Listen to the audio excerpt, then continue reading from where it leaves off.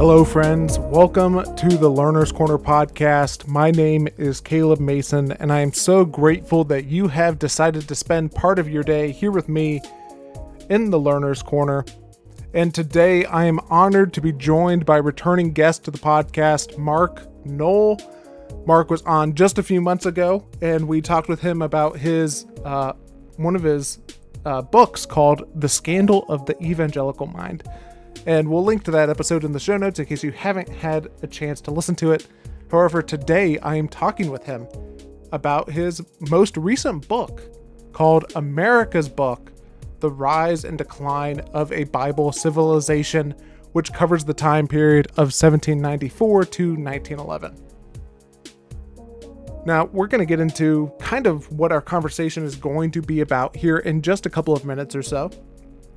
However, if this happens to be your first time listening to the podcast, I do want to tell you about a couple of things about us here in the Learner's Corner. The first one is that we truly want to create a safe place to have difficult conversations. Another thing is that we believe that we can learn from anyone and from everyone, regardless of whether or not we agree with them. And we believe that we can learn from anything and from everything, regardless of whether that thing is something trivial or something a little bit more serious. And the reason why we do this, one of the motivating factors is to be the person that we had, maybe who was there for us, to be the mentor that we wish we had, or to maybe be the mentor or be the person that we wish we had, and to help guide others along this journey of lifelong learning as well. And today, actually, I do want to say, we cover so many different things here on the podcast. Today, we're going to talk a lot about history and faith and kind of the role in that, particularly how the Bible has been talked about and influenced in America as well over, while covering the periods, as I said, from 1794 to 1911. That's kind of the time period that the book and our conversation is going to cover. As well, we're going to get into some of the implications of what that has for today as well. Now, we talk about so many different things here on the podcast, and if you have something that you would love us to cover, a subject, you can reach out to me at learnerscornerpodcast@gmail.com, and there's a chance that we may have already talked about it on the podcast, or maybe we haven't, and that can help guide me along into some future episodes just as we explore different topics. Or if you have someone that you think would be a really good guest on the podcast, please reach out to me at learnerscornerpodcast@gmail.com. Now, as I mentioned today, going to talk with Mark Noll, going to talk about his book called America's Book, and that shows how the Bible decisively shaped American national history, even as that history influenced the use of Scripture, and how they kind of influenced each other. And we're going to get into many different things as well, but those are just a couple of the subjects. Now, let me tell you a little bit about Mark, and then we will dive into the conversation.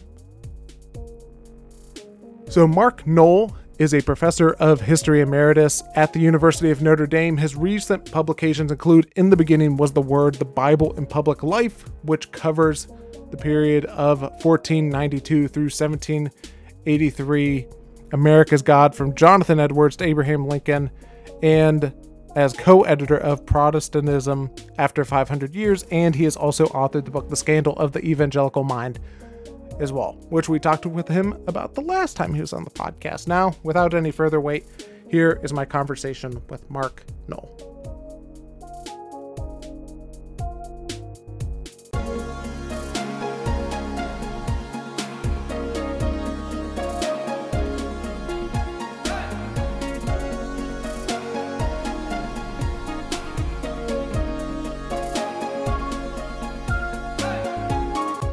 Well, Mark, it's good to have you back on the podcast. Thank you. I'm delighted to be here. Yeah, and just as we're getting started, we're going to talk a lot about your most recent book called America's Book, all about the Bible. And I would just be really curious to hear what first got you interested in exploring just the ideas around this book. Right. Actually, the roots of this tree that has now got some leaves on it goes back a long ways. There's a kind of historian's route, and then there's a kind of religious practice route. The historian's route comes from my study as a graduate student and then in early professional career of the American Revolution. And in the Revolution, the prominent political philosophy, the driving ideology of many of the founding fathers was what can be simplified as Republican theory. In other words, the founding fathers felt that Parliament had been corrupt, and because it was corrupt, it was tyrannical. Because it's tyrannical, it became more corrupt. And the solution was to have a republic in which there'd be a certain measure of shared power. That it's not a democracy yet in modern terms. There's a certain amount of shared power, but crucially, a republic in the 18th century definition or understanding crucially depended upon the virtue of the citizens, particularly the virtue of the leading citizens. And in that period, there was a really interesting ambiguity as to where the notions of virtue came from. On the one side, deeply rooted in classical and Enlightenment values about what it meant to be a good person, a good man acting in public, but also because in the colonies of the strength of the Puritan tradition and then of the revivals of the 18th century, virtue often meant Christian virtue. So you got a combination of inputs saying a republic will survive and flourish if the citizens or the leading citizens have virtue. And it was that ambiguity of a Christian definition of virtue and then a definition of virtue on kind of general historical understanding that was so interesting, because it brought together in a very close but also a messy way traditional Christian values and the political theory of the day. So that was intriguing as a kind of intellectual historical problem. But then the real desire to focus on the Bible. Of course, the Bible was important in the earlier one because the leaders of all sorts, and it didn't make any difference what their personal religion was, drew from Scripture as justification for the revolution. So Tom Paine quotes 1 Samuel to show that God doesn't like monarchy. Benjamin Franklin and Thomas Jefferson proposed that as a seal of the United States, an image of the children of Israel, led by the pillar of cloud by day and the pillar of fire by night. So the Bible's everywhere. But the specific focus came in a group of historians. This was been about, 1978, 1979, at a time when all of us were associated in one way or another with evangelical groups, and evangelical groups were obsessing over the question of biblical inerrancy. Does the Bible make any mistakes? And we recognize that's actually a really important question, but we're historians, so we wonder, how come people are paying less interest in how people actually put the Bible to use? In other words, not over the question whether the Bible is true as history, but over the question what happens in time and different places as people turn to the Scripture. So that was that motive has actually continued on. So I'm still very interested in not just what people say about what the Bible is or should be, but how they actually put it to use. So I apologize for it's a long answer, but there's the historian part of me, and then the practicing churchgoer, practicing Christian part of me came together on a series of questions about the nature of biblical understanding, biblical functioning in American history. Yeah, can you talk maybe a little bit more about both of those aspects and how what you wish more people knew about those aspects that you were talking about, both the religious end and the historical end?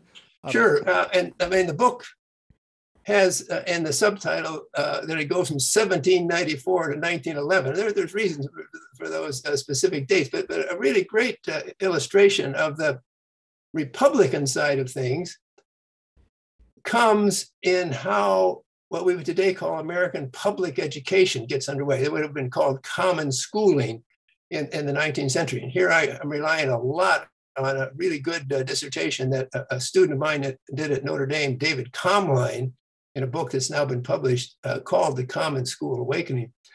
Universally, just very difficult to find any exception when American reformers, educationists thought, we need an educational system that reaches out to everyone, and a tax-supported system is fairest. It will include everybody uniformly. One element was we should every day be having the students read from the King James Version of the Bible. Well, why the King James Version of the Bible? Because it's still largely a Protestant country into the 1830s and 1840s, because that's a non-sectarian Bible. The Presbyterians use it, the Baptists use it, the Methodists use it, the Lutherans use it, and even sometimes when Catholics are taking part in public life, they're quoting from the King James Bible rather than the Douay-Rheims English translation. So why do they want the Bible read in schools? Because they recognize that if you have common schooling, you're going to reach everyone, and you need to have citizens who act on their own initiative out of their own choices in a virtuous manner, in a manner that's not selfish, that's not corrupt, that's not trying to screw the rest of the people. And the Bible is going to be the way to do this. So to have daily Bible reading. Well, all sorts of problems developed soon, although not really until maybe the mid-century. For a big problem is if you get more Catholics and they use a different English translation of the Bible, they don't want to be forced to read the King James Bible. And then by the mid-century, you also have quite a few Jewish immigrants to the United States. They don't. Why should they be reading the New Testament? And later on, of course, you get a lot of religious pluralism. But the Republican angle is that this was just taken for granted. Bible reading in the schools is a good thing for society. Now, from a religious point of view, you have to say, well, what happens to Bible faith if many of the voices talking about the Bible in the public sphere are talking about it for utilitarian purposes, for instrumental purposes? We're going to have kids read the Bible because we want to have a good society. We want to have kids read the Bible because we want them to act responsibly when they become adults and voters. Well, I mean, what could be wrong with that? Nothing really, except that if you think the Bible's purpose is really not to prop up the United States of America, but to point people to God, then it's almost inevitable that discussion of the Bible will become a matter of conflict, not what it says about God and how people should love and honor God and honor their neighbor because they honor God, but who's putting the Bible to best use to serve public purposes. There's a really great illustration of this tension that comes in Cincinnati, where the school board, right after the American Civil War, recognized that there's a lot of Catholics in Cincinnati, and a significant number of Jews as well, says, well, we're not going to have any more Bible readings in the public school because it's just not fair. We want to have freedom of religion. And there's a suit brought by defenders of Bible readings. No, we need to have Bible reading. And it comes to the courts, and there's a series of predictable arguments. The people that don't want Bible reading are stressing the American commitment to religious freedom. The people that do want Bible reading are saying we need to build up character, or otherwise the republic is going to fail. But one of the lawyers who argued on behalf of stopping Bible readings was a man named Stanley Matthews. He was a conservative Presbyterian. He begins his very long speech to the Cincinnati court in the spring of 1869 by saying, I believe every word of the Bible. I'm a serious Presbyterian. I'm a Calvinist. I believe in predestination and all the Calvinist things, but I don't want the Bible read in public schools because that's not the purpose. It's parents and kids on their own who should be reading the Bible. He was against instrumentalizing the scriptures for some kind of civic purpose. It was a really interesting argument. Not too many people were paying attention, but a really interesting argument that he made, trying to defend a higher purpose for the scriptures than simply doing something that would help the body politic.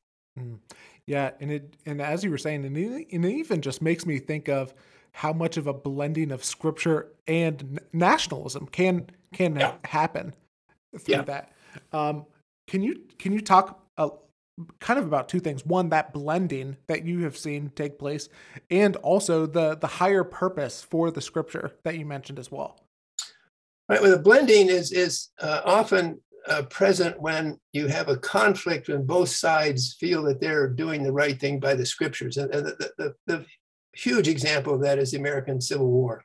Mm-hmm. I have a chapter in the book that in which a significant part documents how not so much soldiers in the field, but people at home automatically read the Bible as supporting their cause. There'd be a battle, and the side that won would have days of thanksgiving. The sides that lost would have days of repentance.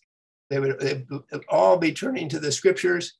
They would all be saying the Bible is either showing why we were victorious or why we lost. And it was there was almost a complete subordination of an independent message to people as spiritual, a complete subordination to national concern. Same thing happened in World War I. In the book, my book ends just a little bit before World War I, but I talk a little bit about the way in which the war enthusiasm, 1916, 1917, 1918, made it very difficult for people who said, well, I'm not a pacifist, but I don't think this is a just war by Bible terms, or I am a pacifist because I believe the Bible teaches it. And these people had a lot of trouble during World War I. Higher purposes. One of the most interesting things I discovered in the research for the book were statements by Jewish Bible scholars about the character of the United States. And one individual by the name of Solomon Schechter was particularly intriguing. He came to the United States as an adult with a very fine reputation as a student of Middle Eastern history. As a student of Hebrew, he'd had a prime position, I think, at the University of Cambridge before he arrived in the United States. And he was very active in promoting a Jewish-sponsored English language translation of the Bible. But he also actually had some very kind things to say about the King James Version of the Bible. But in speeches, particularly around the founding of a Jewish theological seminary in New York City, Solomon Schechter said, well, we Jews are sticking up for the Bible here because we want to help America be stronger. And we recognize that the Bible has been a really strong element in supporting much in American history. But, he said, but for Jews, the scriptures have to be a book of universal value. They must mean, as I'm paraphrasing now, they must mean as much to people who don't live in the United States as they do to people who live in the United States. And he was in effect saying, Jews with their loyalty to the Hebrew scriptures can make a really strong contribution to the nation. But that really strong contribution to the nation should be always subordinate to understanding the scriptures as God's revelation to all people in all circumstances throughout the entire world. There's some Christian voices who would say the same thing, although not really as many. I think it'd be nice to see. Yeah. I would be curious to hear, what are some of the other themes that you've seen through the period of history that you cover in the book that are still apparent today and that we're still dealing with today? Right. One of the main themes that weaves its way through many of the chapters concerns how the scriptures were put to use for or against slavery, actually up to and even after the time of the American Civil War, and then how serious differences showed the contrasting ways, with some overlap, the contrasting ways that African Americans and white Americans appropriated the Bible. So before the Civil War, there's just a huge literature asking the question, does the Bible justify slavery? And I've read, still only a small fraction, but hundreds of articles, books, big books, pamphlets, all sorts of things. And the intriguing thing was that the trust in the scripture itself did not mean that people would be united in what the scripture said.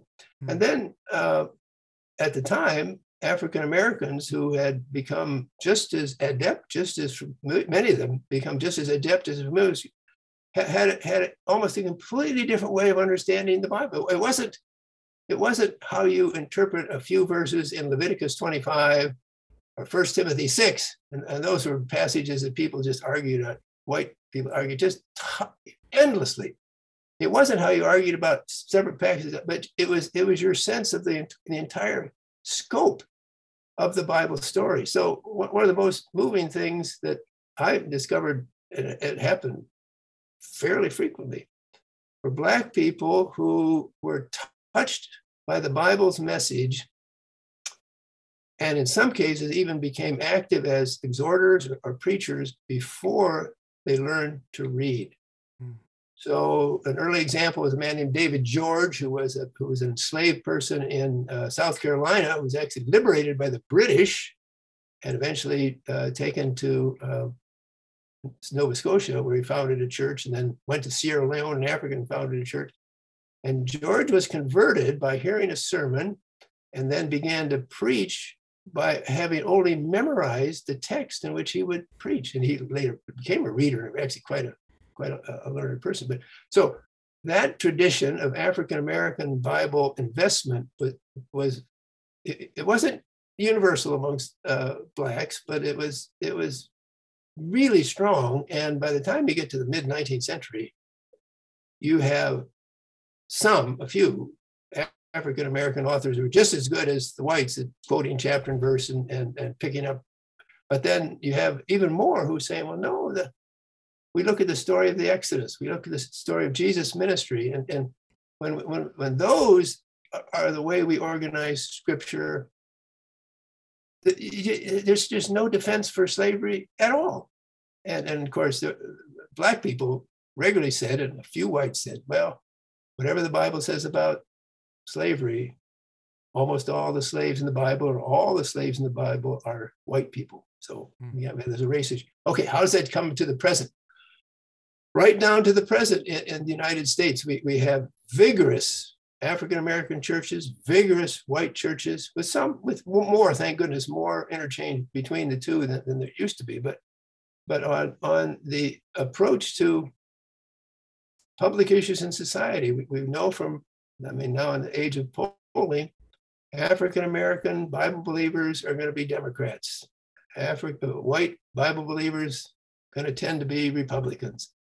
Well, is the Bible at fault? Well, no, but we're seeing deeply ingrained patterns of Bible appropriation in American life that really, in earlier days, actually led to violence, and you had some real nasty things happening.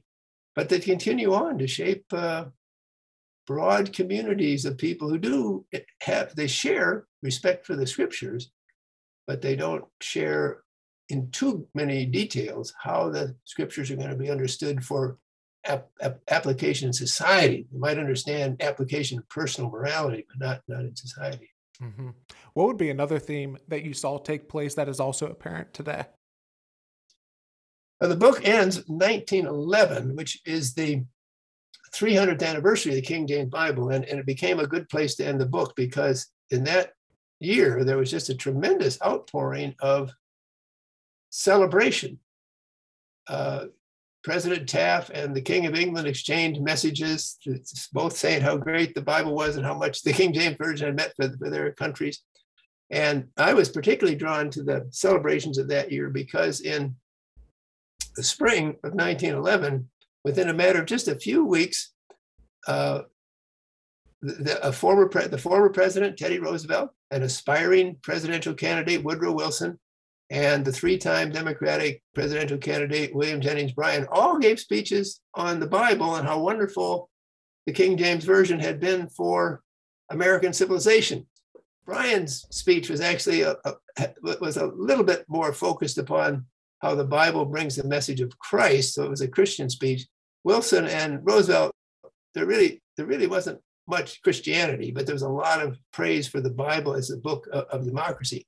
And I think what they illustrated is the way in which, less frequently now, but still occasionally, public leaders will draw on the scriptures,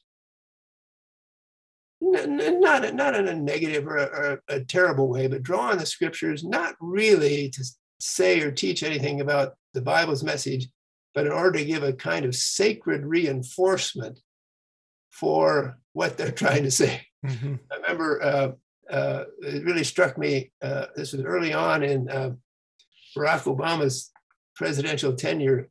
He was the speaker at one of the national prayer breakfasts. And he and his speechwriters put together really a remarkable speech. I think I counted the Bible quotations. I think there were 10 or 11 or 12 Bible quotations. And he quoted C.S. Lewis. But of course, he was quoting the scriptures to support his attitude toward healthcare and other things, not in a hugely active way, but you can tell where it's headed. And immediately thereafter, you get representatives of the Republican National Committee saying, "Oh, this perversion of the scriptures, this way of putting the Bible." And so immediately, what Bryan and Roosevelt and Wilson were doing to make the popularity of the Bible serve their contemporary issues, but was being replicated today. I mean, that doesn't happen all the time. I actually have the book was mostly not about the present, but I'm able to quote some of the speeches that George Bush gave and to cite the really powerful memorial that Barack Obama gave at the funeral of Clementa Pinckney, the black pastor who was killed assassinated, killed in South Carolina, where they're I mean, again, they're public figures, but when one of the space episodes went down, Bush quoted the Bible for comfort and reassurance, and not for his own purposes. And Obama, at this memorial address, talked about how the Clementa Pinckney as a minister emphasized grace, and how God's grace is imperative for personal life and then life in society. So these were not theologically deep, but they showed that occasionally, at least, you could still have public figures who were appealing to the scriptures, not just to support their agenda that they had already in place, but could, as it were, step back and say, well, what do we need to consider about what the Bible might have to say for us as persons before we think about as political actors? And then, I am a little bit discouraged that we have so little of that. Part of the reason is there's just not as much referring to the Bible now in public as there was just thick on the ground into the Civil War period and even after. But on the occasions where public leaders actually are able to put the scriptures to use to have people think about themselves, think about others, rather than just to serve their own partisan purposes, that's a carryover from the past as well. Yeah. Who were, maybe one or two historical figures, just as you're going through the research, really that just really resonated with you, and that you took a lot from just their lives and just how they carried themselves? You thankfully provided that question ahead of time so I could think, and I have a nice mnemonic way of answering the question. I point to three people named Francis. Francis Asbury was the great leader of the Methodists in the early United States, and he was a red-hot Bible preacher, a gospel preacher, but an individual who more or less refused to put his understanding of the Bible in support of political positions. So this early United States, the what we call the Federalists and the Democratic Republicans were almost as much at each other's throats, maybe even more so, as extreme Democrats and Republicans are in our day. And many of the active church people took political sides, but Francis Asbury didn't. And as a leader of the Methodists, he engineered, a person of tremendous energy, he engineered the most significant expansion of church adherence in the history of the United States. spearheaded by the Methodists. He met George Washington personally 2 or 3 times in New York City, where it was the capital at the time, but only once did he even mention it in his journal, which was very extensive and published. He mentioned thousands of local Methodists, but he just wasn't concerned about the politics. And that kind of dedicated spirituality, I think, really dedicated loyalty to the Bible really had a difference. Then Frances Willard was the leading figure in the Women's Christian Temperance Union. She was dedicated to temperance as a remedy for alcoholism, but even more as a remedy for child abuse and spouse abandonment and the evils of drunkenness. She was also a Methodist, and a really committed Bible person. She cooperated with the evangelist D.L. Moody in some of his early campaigns. But she also cooperated with what we would call early feminist activities. So she sometimes worked with Elizabeth Cady Stanton and others who were eager to have women get the vote and have a more prominent place in society. In the 1890s, Elizabeth Cady Stanton published a book called The Woman's Bible, in which she recruited a lot of different women to comment on Bible passages, mostly to say either the Bible just was mistaken about relationships between men and women, or the Bible had been misinterpreted to the disadvantage. And Frances Willard actually contributed to this book, and she in effect said, well, yes, certainly the Bible has been used to disadvantage women, but and bless her heart, Elizabeth Cady Stanton published this letter in her book, but there's no place in the world where Elizabeth Cady Stanton could have the freedom to complain about how the Bible had been used where the Bible had not been at the foundation of the civilization. In other words, they're quite a sophisticated argument. Yes, Elizabeth Cady Stanton, I think you're exaggerating things, and I don't think it's quite as bad as you say, although I do agree with you on quite a bit of what you say about the rights of women.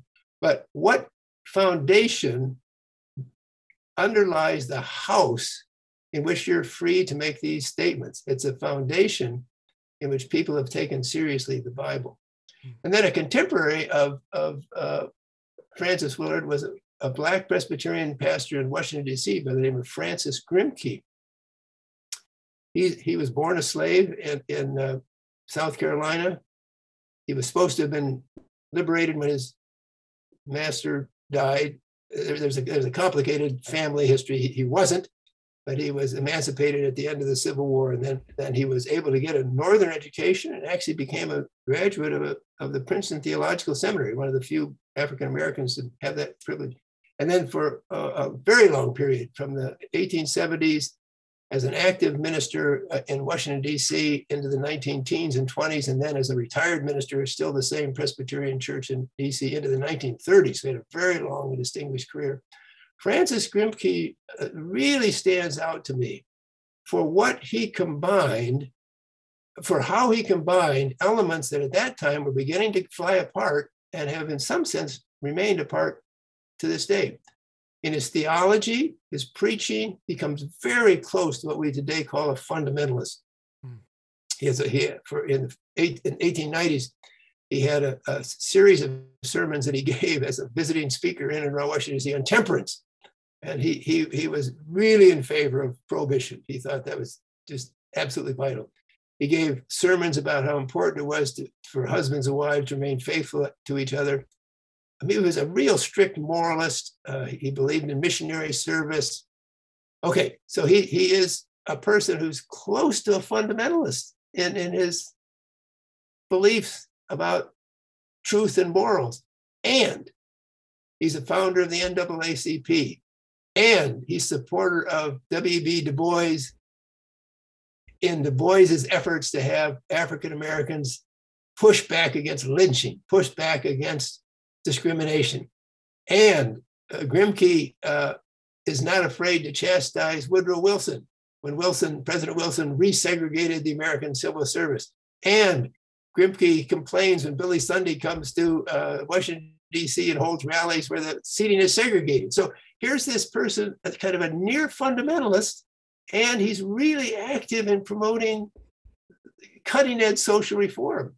he's the secretary treasurer of an organization in the early 20th century aimed at having scholarships for Black students to get higher education. So he doesn't compute in the categories we have now. He was, I was just delighted to find a large 4-volume set of his writings that Carter Woodson, a pioneering Black historian, had pulled together around 1940. And I mean, it's terrific to see the writings, but it's also terrific to read Woodson's introduction. Woodson says, well, I'm actually quite skeptical about these Black preachers that just preach about heaven and don't know anything on earth.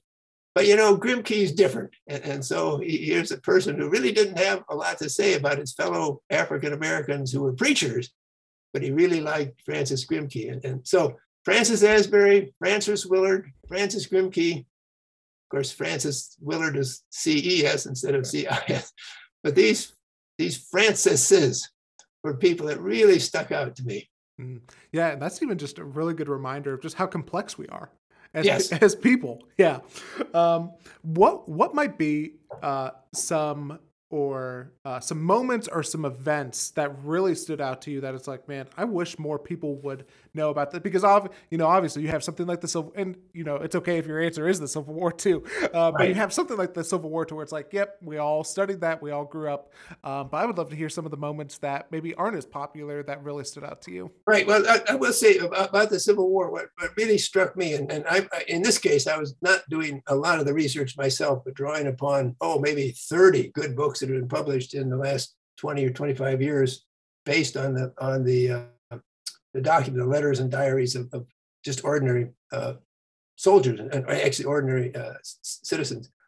I've mentioned already that those people not in the field would tend to instrumentalize the scripture for national purpose. I was really struck by how the men and very few women in active service turned to the Bible for solace, comfort, and even charity toward their foes. Now, the propaganda at the time by ministers in the North and South said, well, all of our boys are good Christians. Well, it's not true. Maybe it might have been 20%, maybe 25%, but a very significant minority.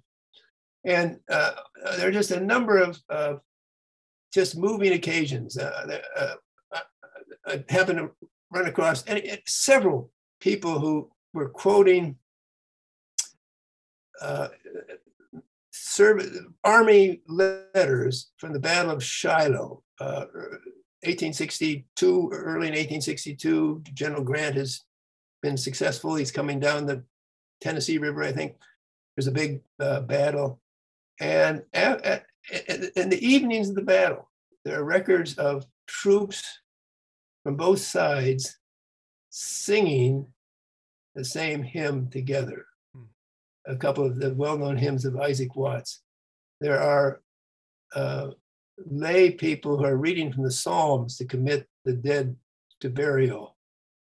They're not militaristic, they're not nationalistic, they're saying these are really important opportunities of people who are meeting God. They're in eternity. An earlier year that I spotlight as an entire chapter was 1844. And I wish people did know more about things that happened in 1844, although you kind of get down into the weeds of American history when you're doing this. There's a hotly contested presidential election.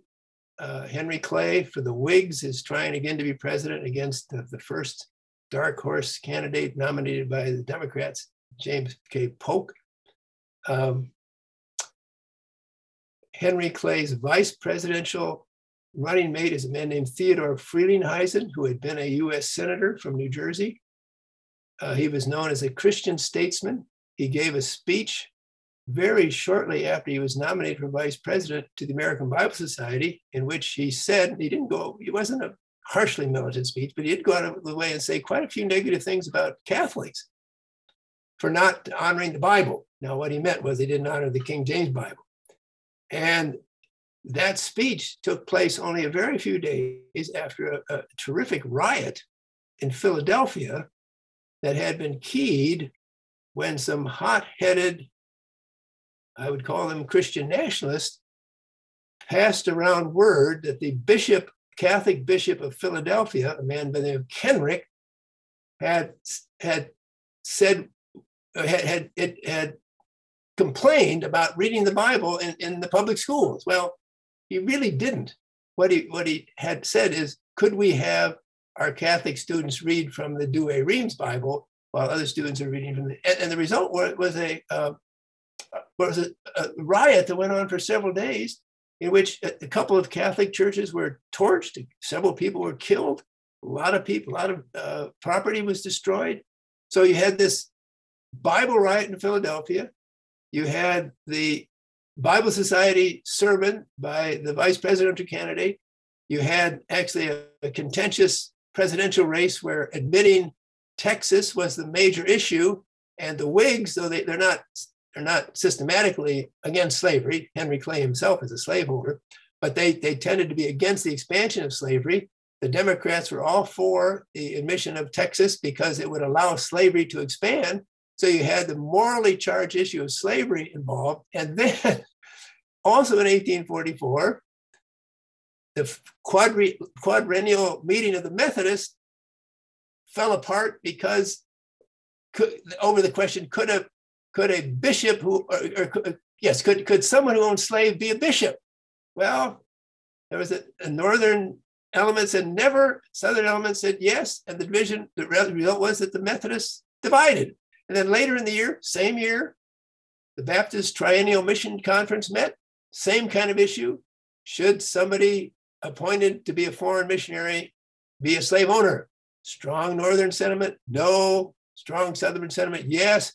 The result was a division, Southern Baptist, Northern Baptist, and that division continues to this day. The Methodists came back together in the 1930s. So in that 1 year, oh yes, and then we come to the presidential election. Very tight, very close. Henry Clay's the favorite, but James K. Polk wins in large part because he has a narrow win in New York. And there's a narrow win in New York, probably primarily because there's a terrific Catholic mobilization against Clay and Frelinghuysen for what Frelinghuysen said about the Catholics. So you have all of these things happening from like April of 1844 to November. And it just seemed to encapsulate the way in which morality, politics, local school board issues, presidential aspirations, all of these things came together. And it's not that though they're all Bible centered, but the Bible is right there in every one of these events. And it really was just a dramatic year. And unfortunately, as quite a few notable statesmen said, John C. Calhoun, Daniel Webster, if these big denominations break apart, what's going to keep the Union together? And a few years later, they were right. Yeah. What are some of the things, or I guess the lessons that you take away from that? Well, again, I'm so impressed with the way in which Francis Asbury remained a dedicated Bible person and just shied away from getting too involved politically. And then so impressed by how deep the loyalty to the Bible went in African American communities that were being put upon, oppressed, sometimes killed, in part by communities that also honored the Bible. It just seems to me that when power is linked to an appeal to biblical sanction, danger is the result. We're humans, and we just, if we're able to exert influence over others, we'll do anything that helps us exert influence. And throughout much of the 19th century, it began to change to some extent. Everybody honored the Bible. Not everybody read the Bible, not everybody believed the Bible, but you just couldn't. You got eventually a few people who kind of became famous for knocking the Bible. But after the period where the book starts, and it starts in 1794 because there's a terrific pushback when Tom Paine publishes a book knocking the Bible. There's just scores of works and terrific mobilization. So for a long, long time, just everybody is honoring the Bible. But if you are in a position of power and know that the community honors the Bible, the temptation is almost irresistible to say, well, it's not just a good idea, but it's a God-given idea. It's not just my sense for what the nation needs. It's what God wants the nation. And boy, that's dangerous. That is really dangerous. The two-step process, which seems to be logical, but hard to see happening. Here is the way I think public life should work. You may not agree with me on why I think that way, but here's 4 or 5 reasons why I think that way. Can we talk about those reasons? You know, that process. Of course, you have to take a little time. You can't just do 144 characters. Yeah. You have to say, and then you have to be willing to respect people who are going to disagree at some level, either at the policy or how you're bringing the sacred sanction to bear. American democracy is a wonderful thing and it's done many wonderful accomplishments, but it also tends to have people, shoot first and aim second, and on this question of the Bible, as well as on other things. Yeah. One person that I would just love your take on some of the things that you took away, and I know that you cover him in the book, is Abraham Lincoln as well, and like his part in the conversation. Yeah, really, really interesting subject. I mean, obviously, Lincoln has been the subject of tremendous scrutiny. I've got a 9-volume set of his writings that I've read, not everything, but an awful lot in there. And of course, use the index to find everything he says about the Bible. And I've read quite a few of the books about Lincoln. And if you want a full catalog of divergent views, start reading books about Abraham Lincoln. Abraham Lincoln, was he really a Jesuit? Was he a free thinker? Was he a Methodist? Was he a Mormon? Well, you can get, anyhow, the really good histories show the people who've stuck to the primary sources, who have emphasized sources during Lincoln's life. I mean, after Lincoln was assassinated, became the national hero, then people remembered stuff, it didn't happen. Mm-hmm. But that's important. But if you stick to the really good historians, I think it's clear. As a young man, Lincoln read and to some extent followed what would be skeptical, Tom Paine type ideas. He always was a theist. He always believed that there was at least a power over human, but he was quite skeptical about traditional religion, traditional Christianity. When he ran for office in Illinois in the 1830s, he put out a brochure that said, the news has got along that I'm a despiser of religion. Well, that's not true. It was a good political statement. And then when he's married with Mary Todd and lives in Springfield, one of his sons dies. And Mary is an Episcopalian, but her minister is out of town, and the local Presbyterian minister, man by the name of Smith, is consoling to the family, and she then becomes a member of that Presbyterian church. Lincoln doesn't attend often, but he does attend some, and he respects the minister, at least to some degree, because the minister has written a very long book trying to argue for the reasonableness of Christianity. And Lincoln is a thinker. He doesn't necessarily buy the arguments, but he's quiet about what his religious views are. But there clearly seems to be the case that as it comes closer to the 1860 and his run for president, and then especially after the Civil War starts, that he recognized that he's the one responsible for sending at first scores and then hundreds and thousands of young men into battle, where many of them will die. There's a real obvious concentration of moral sensibility. He's a Bible reader all throughout his life. There are really expert historians who now have identify the 11 or 12 Bibles. Lincoln read a lot of primary source from the Civil War era, but people say he's reading the scriptures. And while he never makes, or hardly ever makes, anything specifically Christian, there's one exception that I'll mention in just a bit. It's clear that he's thinking more and more about the fate or the divine providence that rules over everything. The one exception is when in 1864, there's a delegation of Black ministers from Baltimore who raised a lot of money, I mean, like $600 or $700, huge sum at that time, to have a special Bible printed up, a big pulpit Bible with an image of the emancipated slave, the famous image of the Black who's lost the chains and raised his hands. And they present Lincoln as this Bible as a tribute to the Emancipation Proclamation. And Lincoln replies that the Bible is the best gift the Savior has given to humankind. It's a very rare moment when he speaks about Jesus. But then famously, when he's reelected and he gives his second inaugural address in early March of 1865, he quotes from the scriptures several times and always with great respect. Judge not that you be not judged.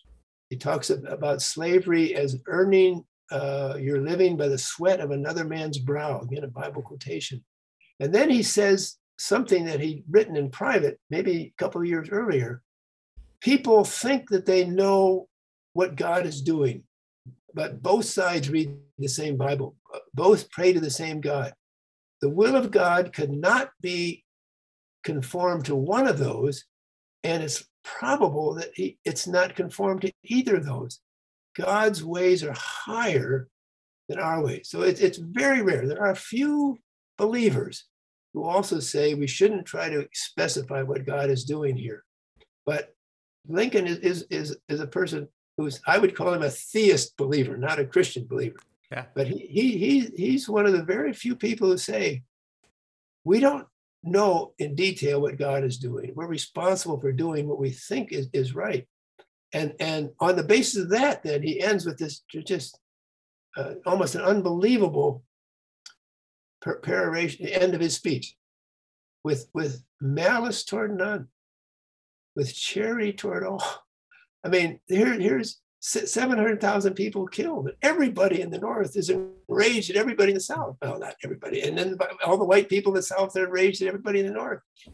And Lincoln is saying we need to bind up the wounds of the broken and care for the widows and children, and basically both sides. So it's a message of charity. How does it become a charity? Well, it's because he thinks that no human is able to stand for God in these very difficult times.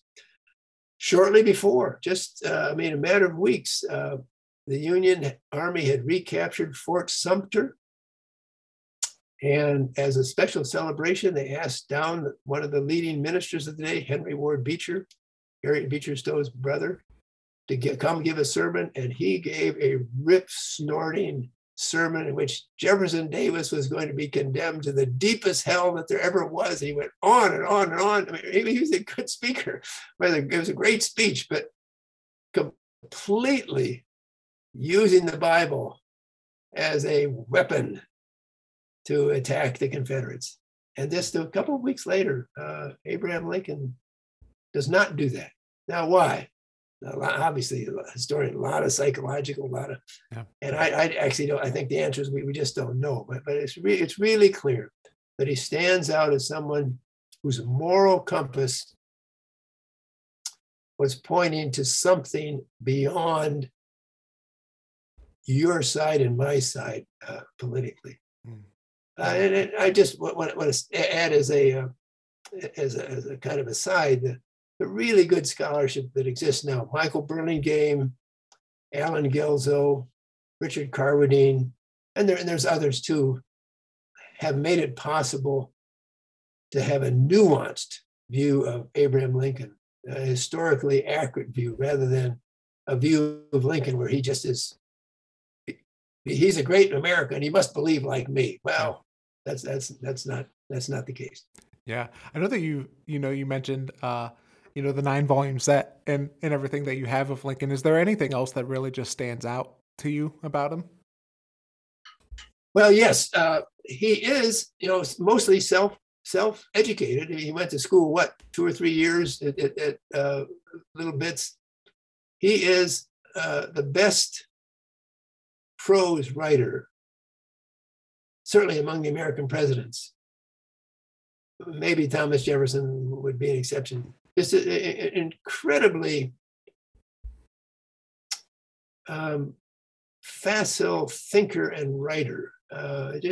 Just remarkable to see this person who did not have the benefit of education write so compellingly and often so succinctly, right? So you can read the second inaugural address in less than 10 minutes. The first inaugural address is longer, and it's actually not as interesting for its moral dimensions. But again, it's right at the start of South Carolina and other states have seceded already. Virginia's hanging in the balance. You think, gosh, we're going to get a 2-hour, and it's a good long address, but it's succinct. His personal life too is intriguing to me. He lost a son before coming to Washington, and one of his sons died in the White House. And these deaths added to what he knew was his responsibility for the maimed and the killed soldiers, I think really preyed on his mind and made him really serious about the moral dimensions of what was happening. Well, I know that we've covered a lot of stuff in the book, and there's so many years as well. But is there anything just top of mind that you really want to make sure that we cover before we end our conversation? It's been a decades-long process of doing the research for this, and I think I've come away with maybe 2 personal things as a person who believes in the Bible's message myself. One is how beautifully liberating and encouraging the scriptural message can be. And I think that this is most obviously seen in American history with those without power, African American communities. There's a little bit in the book about indigenous people, Native Americans, but it includes whites as well. Just how many individuals, how many families found in the scriptures a message of hope, a way of repenting of their own errors, their own sins, a way of reconciliation with God, a way of being motivated for service to others. So I conclude that the very wonderful things that so many Christian believers, also Jewish, and then in their own way, Muslim believers say about the holy writings are true. These are words of life.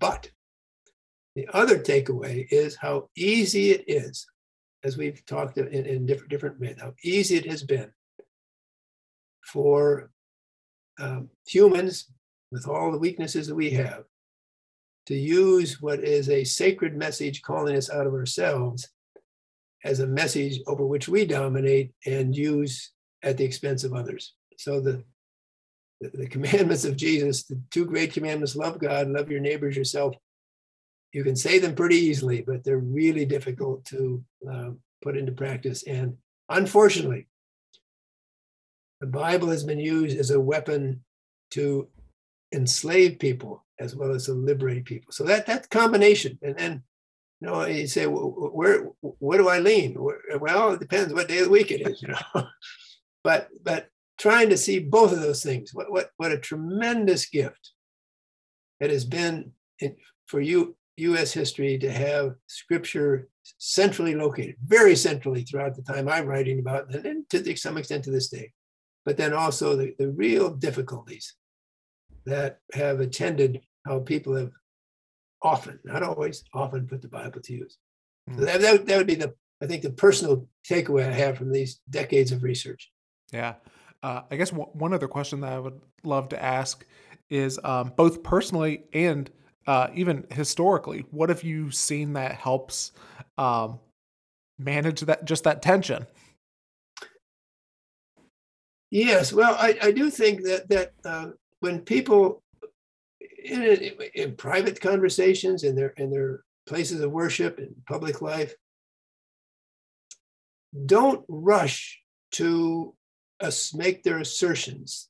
Things just go better. I mean, I do think I'm in some sense glad I stopped when I did. I didn't have to talk about social media and on religious life. But uh, when when you encourage the person who disagrees with you to explain why you disagree, and the person who disagrees lets you explain why you disagree, you're in a position where you can actually have communication. If, on the other hand, I've called you an idiot, and you've called me an idiot, and well, what happened all the time in the years before, you call me an infidel, I call you an infidel because you don't understand the Bible correctly. Boy, that's a tough beginning point for any kind of fruitful communication. So I do think that ways of interpreting the Bible are contested. There's many different ways of getting into the scriptures and drawing the scriptural message out, but you're almost guaranteed not to benefit from trying to think about the Bible in public if you just rush in and say, here's the way it's got to be, and just refuse to listen to anybody else who's also been deeply engaged with the scripture. So slowing down, encouraging each other to say, as to speak in paragraphs rather than in sentences, allowing a lot of room for individuals to say, on the one hand this, and the other hand that. These would be not solutions that guaranteed to bring complete harmony and satisfaction, but solutions that would lead to a better and a much more healthy public appeal to the sacred writings. Yeah, I love that. Letting people speak in paragraphs instead of sentences. It also, like, I love that analogy, or that metaphor. It also made me think of, like, for those of us going, like, can we speak in paragraphs instead of sentences too? Yeah. Well, Mark, I know that people are gonna, want to get the book, America's Book, and keep up with you. Where's the best place for people to go to do those things? Well, the Amazon has copies for sale of America's Book, The Rise and Decline of a Bible Civilization, 1794 to 1911. Got to get the mouthful. My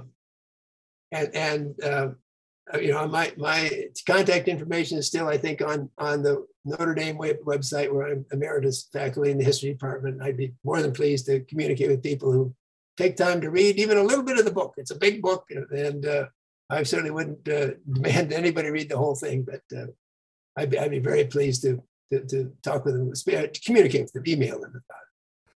Awesome. Well, Mark, thanks so much for being on the podcast today, and thanks for just doing the work. Well, thank you, Caleb, for, again, reading the book and asking some really good questions.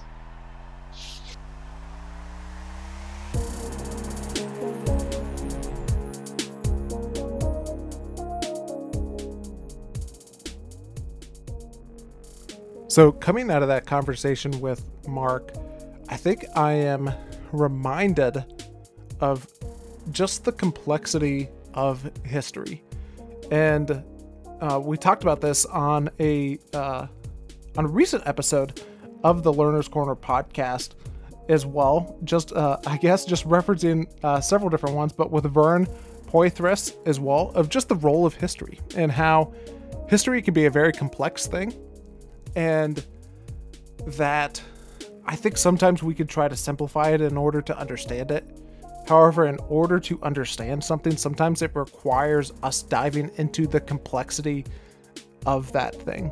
And sometimes it is helpful to put things in simpler terms. However, it is important to engage in that complexity as well.